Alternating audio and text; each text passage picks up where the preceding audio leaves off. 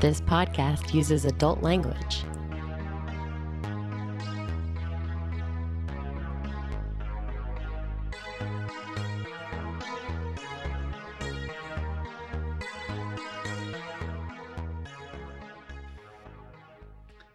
This is Kevin. And I'm Elizabeth. And this is the Lesson 83 podcast. Welcome back, Elizabeth. Good to see you, Kevin. Good to see you too. So we wanted to cover, what we had talked about in a previous episode, wanting to talk more in depth about unicorns. So I figured might as well get right to it and talk about it now. Okay. So, what do you feel like is the definition of a unicorn? We already kind of covered a little bit, so we'll probably give a little briefer explanation. Yeah. So within the context of polyamory and open relationships, a unicorn is a bisexual woman. Usually she's younger. Usually if there's a kink element, she's submissive. Yeah. And that's a unicorn. She's called a unicorn because she is often pursued by male-female couples looking for a bisexual woman to be part of their relationship. Yeah. This is very common, especially for people who are just newly discovering polyamory. So she's called a unicorn because this situation is very hard to make work under these circumstances. And there are a lot of reasons for that. When a couple pursues a person to date as a unit, that brings up a lot of challenges. And that's why she's called a unicorn. It's because it's very tricky. So there are... and also like really hard to find. Yeah. Very true. Yeah. For a lot of reasons, I think, because it's hard to find someone who is interested in both people in the couple equally and is going to be dedicated to both people in the couple equally in the same ways. That's hard to do. Like just statistically, it's just not very likely. And to kind of wind back a little bit, these expectations aren't what you and I feel like are right. These are things that usually are used to define a unicorn, at least in the polyamorous community. For sure. And I've also heard it kind of boiled down to the single or available hot bi babe. Yeah. Yeah. Kind of pejorative term or, used a little bit pejoratively at times. And I think the interesting thing is that there's ways to have a ethical triad relationship. There's an ethical way to go and try to seek out these sorts of individuals. But the problem is more in how you do it. Yeah, it's all about the method. Yeah. Yeah, and unicorn hunting usually is the derogatory term for people who are doing this and maybe not going about it in a thoughtful, ethical way. Exactly. There's definitely a thoughtful way to do it and a non-thoughtful way to do it. Yeah. And I think that doing it the thoughtful way will cost you much less of a headache in the long run. Yeah, it's another one of those scenarios where there's a lot of right ways to do it. There's no one right way, but there are a few ways to do it wrong. Yeah. Or do it in an unethical way, in our opinion. What would you say are a couple ways that it's easy to do it wrong in a unicorn hunting scenario?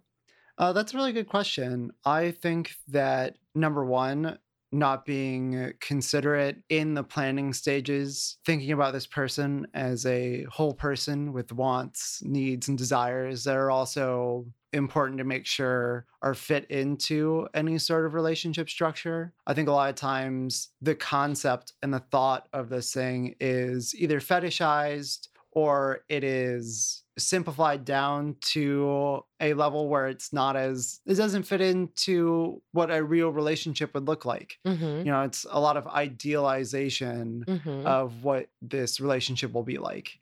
And so that ends up causing the people seeking out this unicorn to come up usually with a whole laundry list of things that they really want out of a partner, but not thinking about what a relationship with them is going to be like and how that might be something that, will add value to the person's life, will, be a happy, healthy relationship. One thing I hear a lot of unicorn hunters kind of advertise is that they have a lot of love to give. Yeah. So, of course, why wouldn't a hot bi babe want to join their family, right? Yeah. So they feel like they're offering a lot when, in fact, again, we mentioned earlier, like the likelihood of one person falling in love with or two people who are together in a relationship in equal ways is really like it's hard to do because people have different kinds of attractions and different kinds of connections with people in unique ways. And so when you try to go as a package deal, it's like you're really kind of kind of shooting yourself in the foot if you do it the wrong way, Yeah, because you're not going to find the kind of connection that you're looking for if you go about it that way. definitely. So maybe we should talk a little bit about our experiences. Sure. I feel like I've got a lot of experience, and probably you as well, in doing like having three-way relationships or Mhm. triad Mhm. relationships in certain ways. But you have specifically a little bit of experience being a unicorn early on in your poly career. Yeah, I was like 20 and maybe 21. No, I was about 20. And so this was about 10 years ago, and I started dating someone, and their spouse kind of decided that I had to be with that person as well because they were married. And that wasn't what I originally wanted, and it's not what I originally agreed on. So I felt a lot of pressure to be partnered with that second person, Yeah. even though that's not the person that I was pursuing or dating. And so that was a really tough time and involved a lot of unraveling my own boundaries and my own desires. And again, it was early in my poly life. So yeah, it was tricky.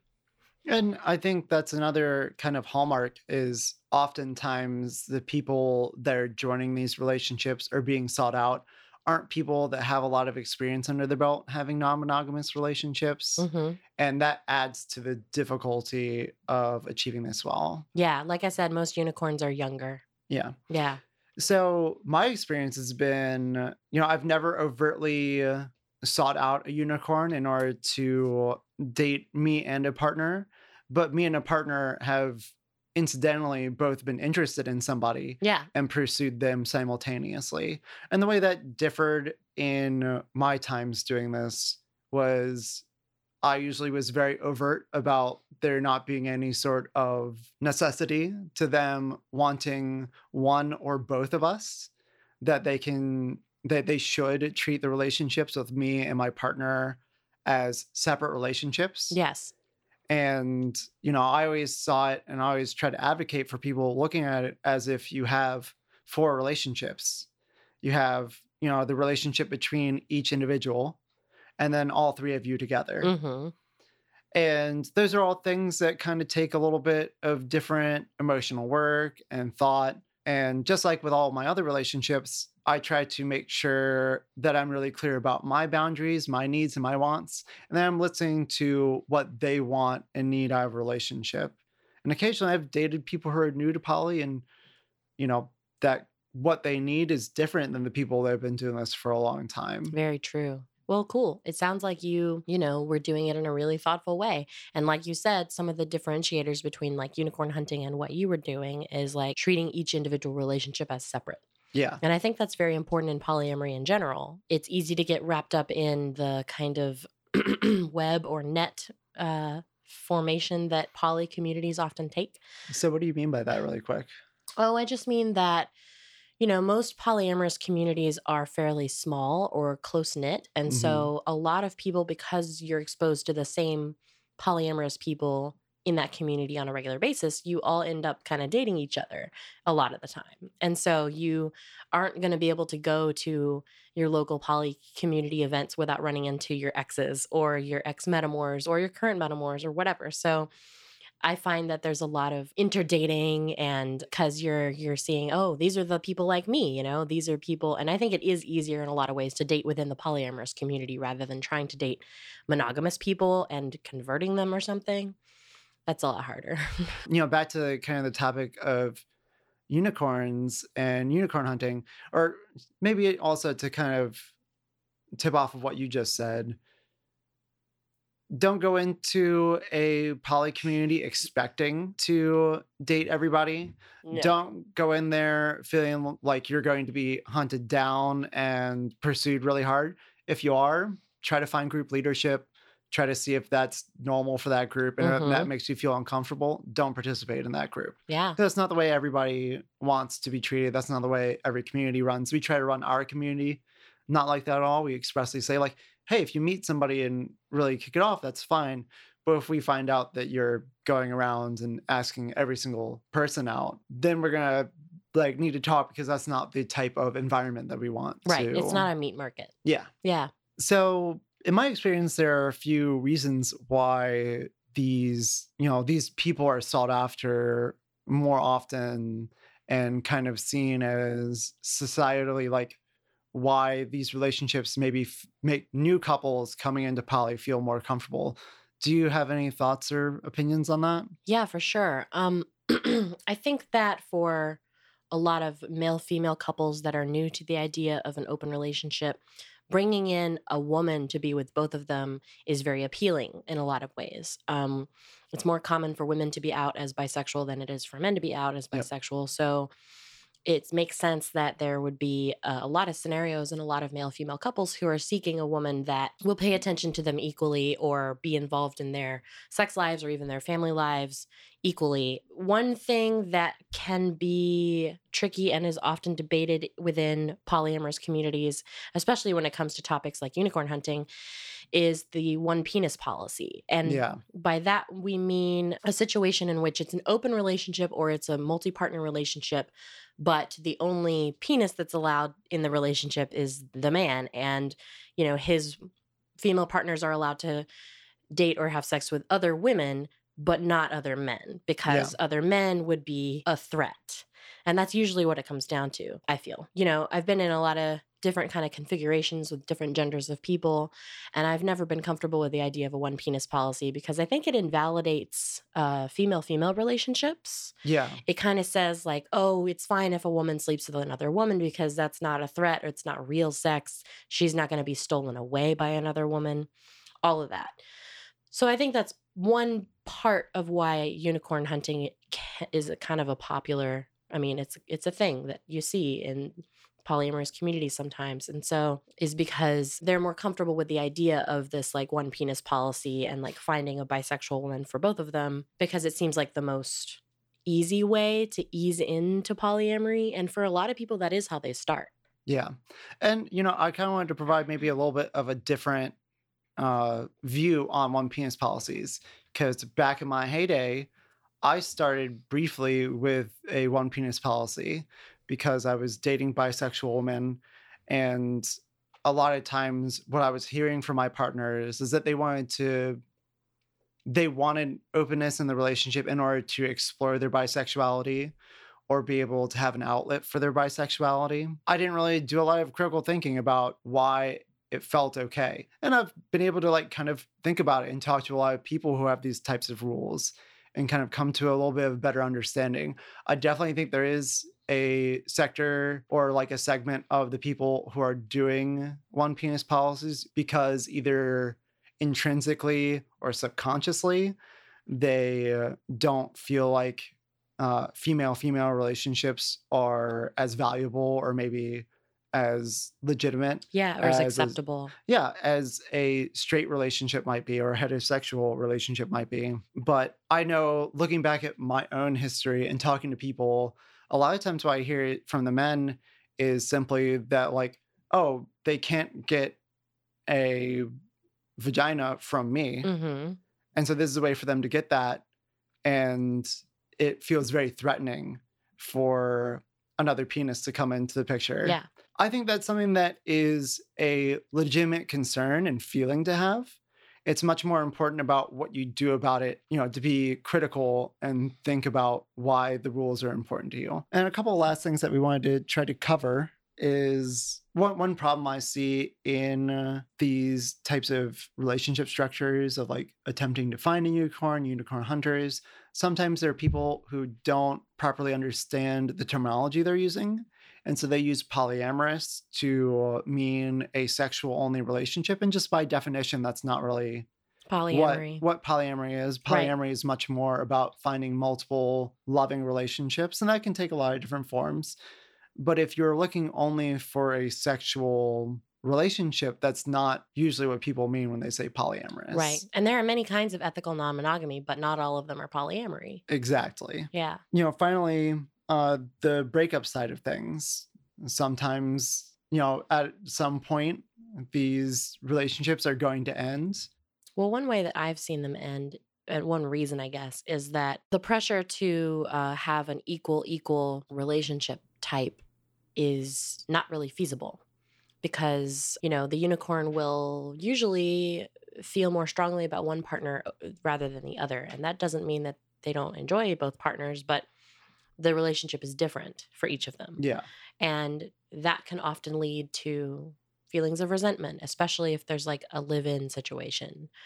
So it's really important. And I think we've reiterated this a couple times already, but like to see each relationship that you have as individual and unique and Yeah. not to put pressure on yourself or your partners to have identical relationships because that is hard for humans to replicate things I mean, exactly. in my experience, it's been impossible. Yeah. When I look back at all of my relationships, every relationship felt different. Yeah, of course. And so, in order to expect someone to feel the same way about two different individuals, I think is just a bad way to start a relationship off the bat. Setting those expectations are really, really important. I agree.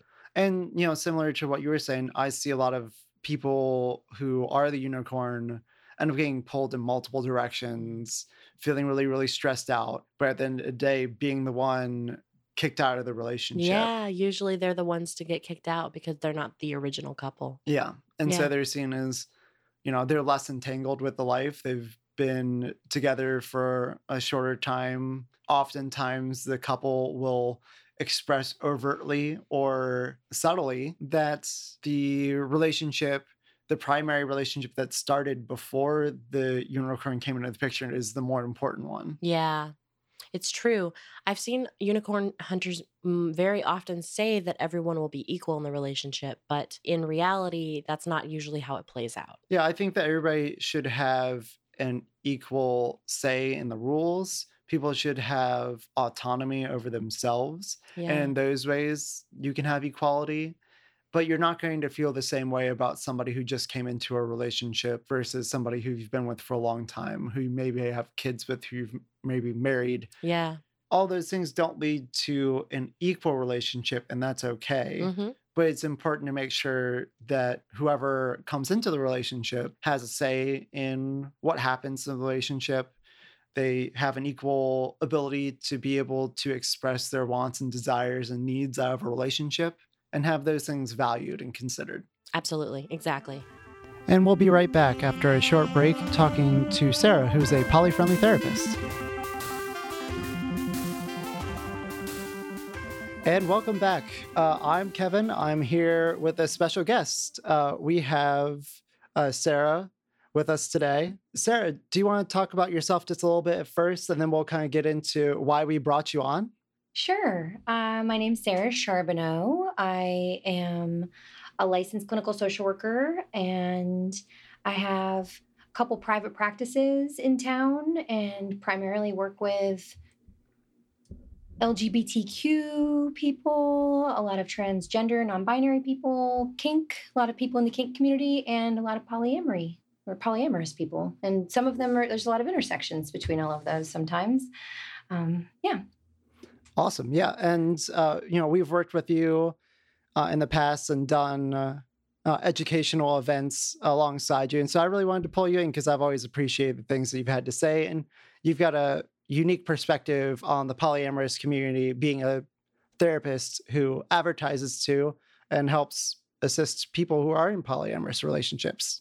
Yeah. I've enjoyed doing the panel discussions and things with you before. It's been fun. Excellent. Well, thanks for having me in.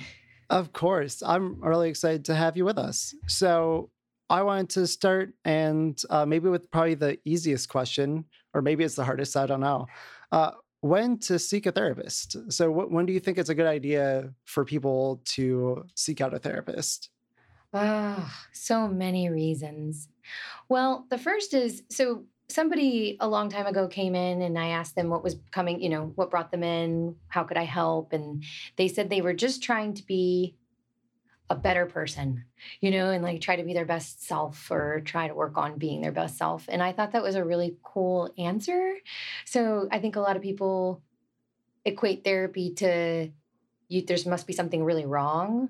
But I don't think that necessarily has to be the case. I think sometimes it's just about personal self-awareness, self-discovery, personal development. But of course, if people are struggling, which oftentimes is the case that people come in with identity issues, relationship issues is a huge one.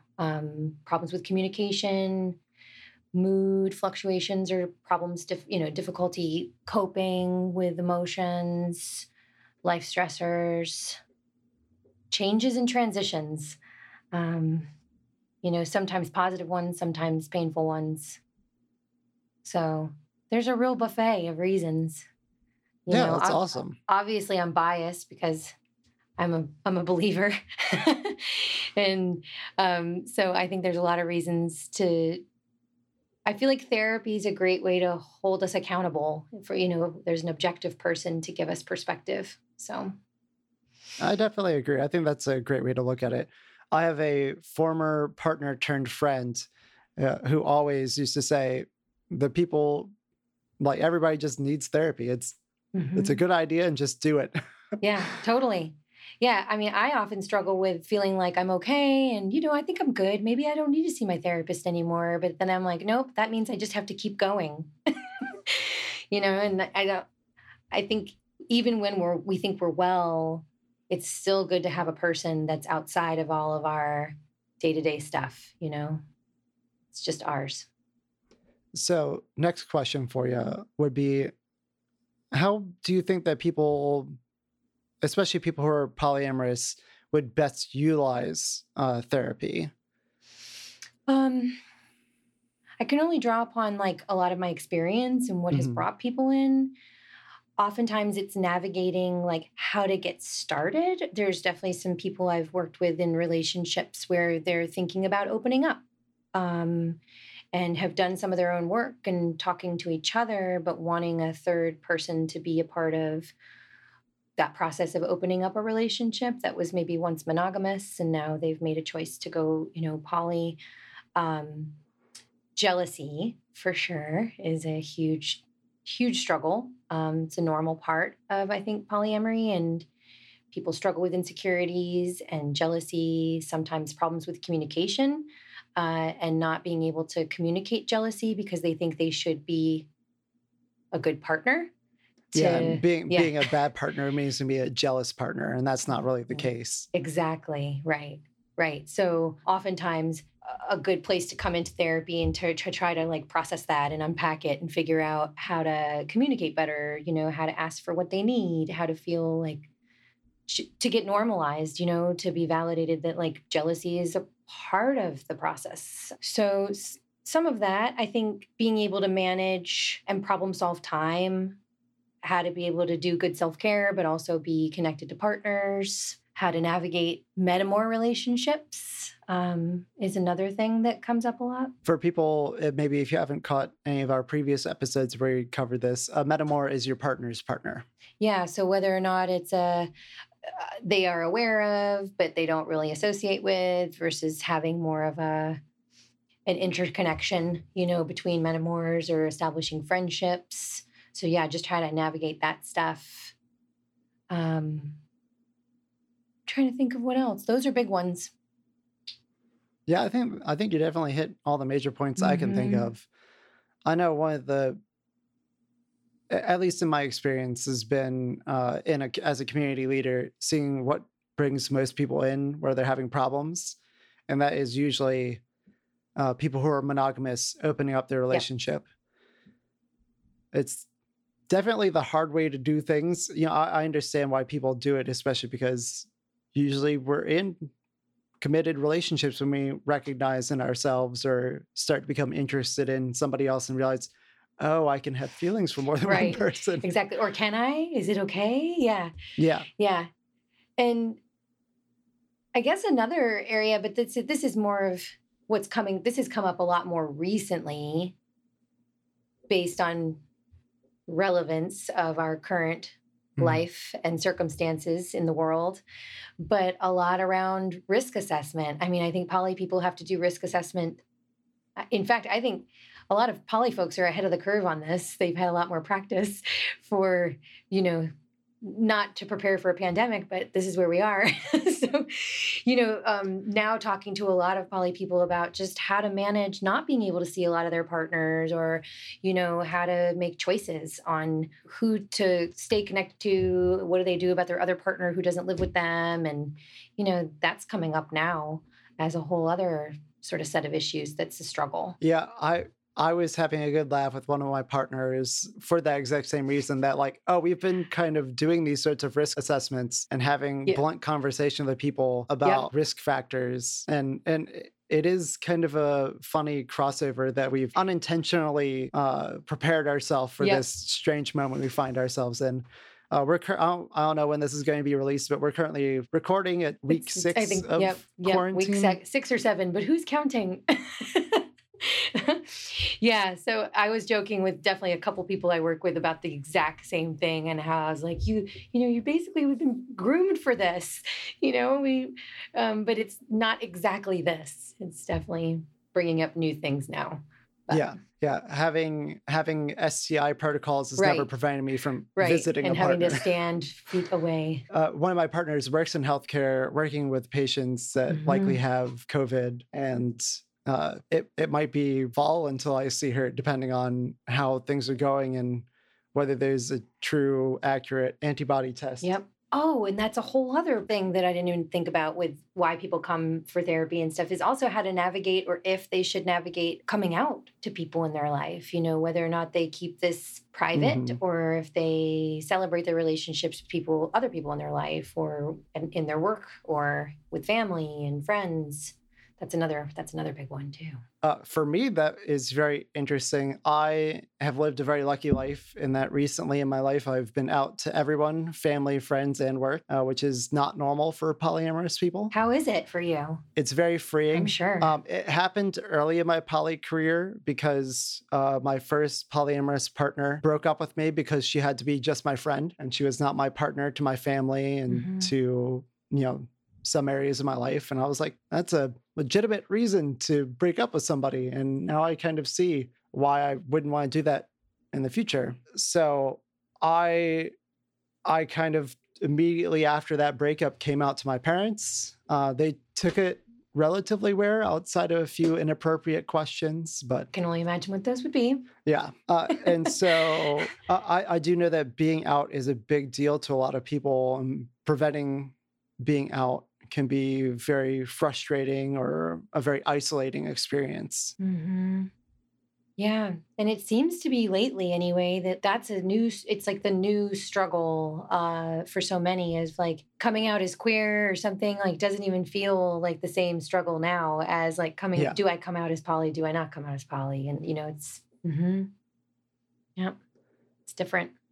When do you think it's a good idea to bring your partners to therapy? I think the obvious first answer is making sure that your therapist is aware that you're planning on bringing somebody with you and not to just spring that on them. But outside of that. Yes. And thank you for that because I have had that happen where I go out to the lobby and all of a sudden, yeah, and I'm like, oh, you brought somebody here with you. Okay. Thanks for the heads up. So yes, that. Well, I think part of it is making sure, you're like to problem solve with your therapist. I've had to do this with clients of, are we bringing in one partner? Are we bringing in more than one partner? I guess, it depends on obviously the dynamic. Do people live together? Are multiple people living together? Who's relevant to kind of bring in to whatever the issues are? But I think probably number one is communication breakdown. It's probably one of the biggest. Or if there's been a violation of trust or a violation of an agreement and having to process that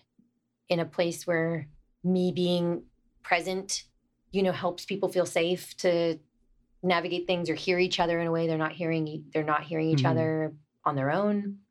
So those are big ones. And I've definitely had people struggle with violations of open relationship agreements or, something that was previously agreed upon and then somebody made a choice. So one pitfall I see a lot of people new to polyamory do is try to create a lot of rules. And do you feel like the violations are a result of not having good rules, having too many rules, or maybe not having enough rules? I think having vague rules is obviously a huge minefield, like how specific were we? Like in saying we were okay with what we said we were okay with and being really crystal clear, because a lot of times then they think they're on the same page, but it turns out somebody did violate the rule or the agreement without knowing it. And then they were like, oh, we talked about that. And it turns out it was too vague. It wasn't specific enough. Do you mind if I throw in an example real quick? Sure, I can too. Yeah. Do you feel like maybe a good example might be that a partner and somebody else decided to have a rule with no physical intimacy, and somebody kissed another person, and one person viewed that as intimacy and the other one didn't? Mm-hmm. Okay. Yep.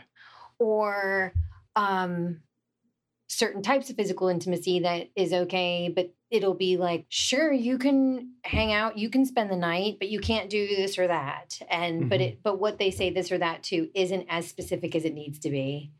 Or Gotcha. I mean, recently in this whole pandemic thing, there's definitely been a couple people where it's like, hey, I want to go hang out with so-and-so. And they're like, okay, yeah, but you've got to like make sure to maintain all the parameters.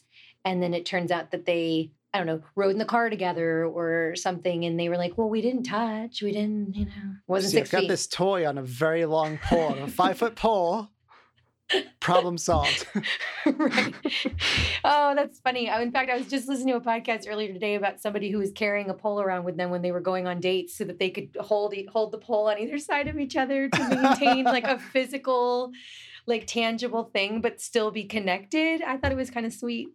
That is really cute, actually. Everybody walking down the street, especially the bicyclists, hate them. Yeah, some clotheslining might happen. So do you see a lot of people create rules around having feelings for one another? It's one of the things I've seen recently in online posts and communities I'm involved with of people, less so in polyamorous circles, but more so in other types of ethical non-monogamy like swinging. You see this where people make rules against catching feelings for somebody. Yes. Yeah. I was curious what your thoughts might be on that. Yeah, there's definitely this like, oh, you can have sex. You can go have sex with that person. But then later it's like, well, you like to go have sex with them a lot. Do you love them? Because that's not okay. Or do you have feelings for them? Because as often as you'd like to go have sex with them, you must have feelings for them. And then feelings are bad. Yeah. So yes, that has definitely come up. There's also a layer, and I know this isn't relevant to everyone all the time, but like there's also a layer with like people in the kink community, or if there's a kink dynamic, I see there's sometimes a struggle there too with like if there's a DS dynamic, power exchange, if there's a dom sub, who's allowed to do what with who can kind of get sometimes squirrely if there isn't that respect of each person having their own right to what they want without the power exchange being the locus of control, I guess. There's been some few problems that have come up with that I've had to help people navigate, primarily on the sub side. Gotcha. I have generally dissuaded people from using rules against catching feelings because my personal opinion experience has been that I have very little control over what I feel and a lot of control over what I do. Do you feel like that's generally like good advice, or you feel like that might be misplaced? No, I think it's generally good advice. I think it's valid to acknowledge that we can't have full control, and I go over this with people who are talking about opening up relationships or having open relationships, is just to state the reality that like it is a possibility. And it's part of, I think, the risk or the choice, the like intention you have to set. Like if you make an intention to have an open relationship dynamic, you kind of go into it knowing it's a possibility. And what are we going to do if that happens? Can we plan for the possibility before all of a sudden you get blindsided by, oh my God, how could this happen? Like, because of course it's possible, not everybody can switch it on and off. Yeah. Well, thank you so much. We're going to use that to conclude this segment, but you're going to be coming back for another segment for next episode, and I'll talk to you again then. Awesome. Thanks.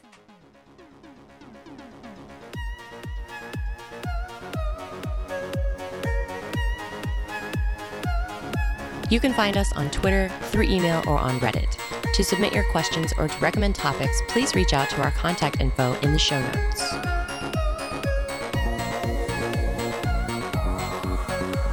This episode was edited by Jordan Davis.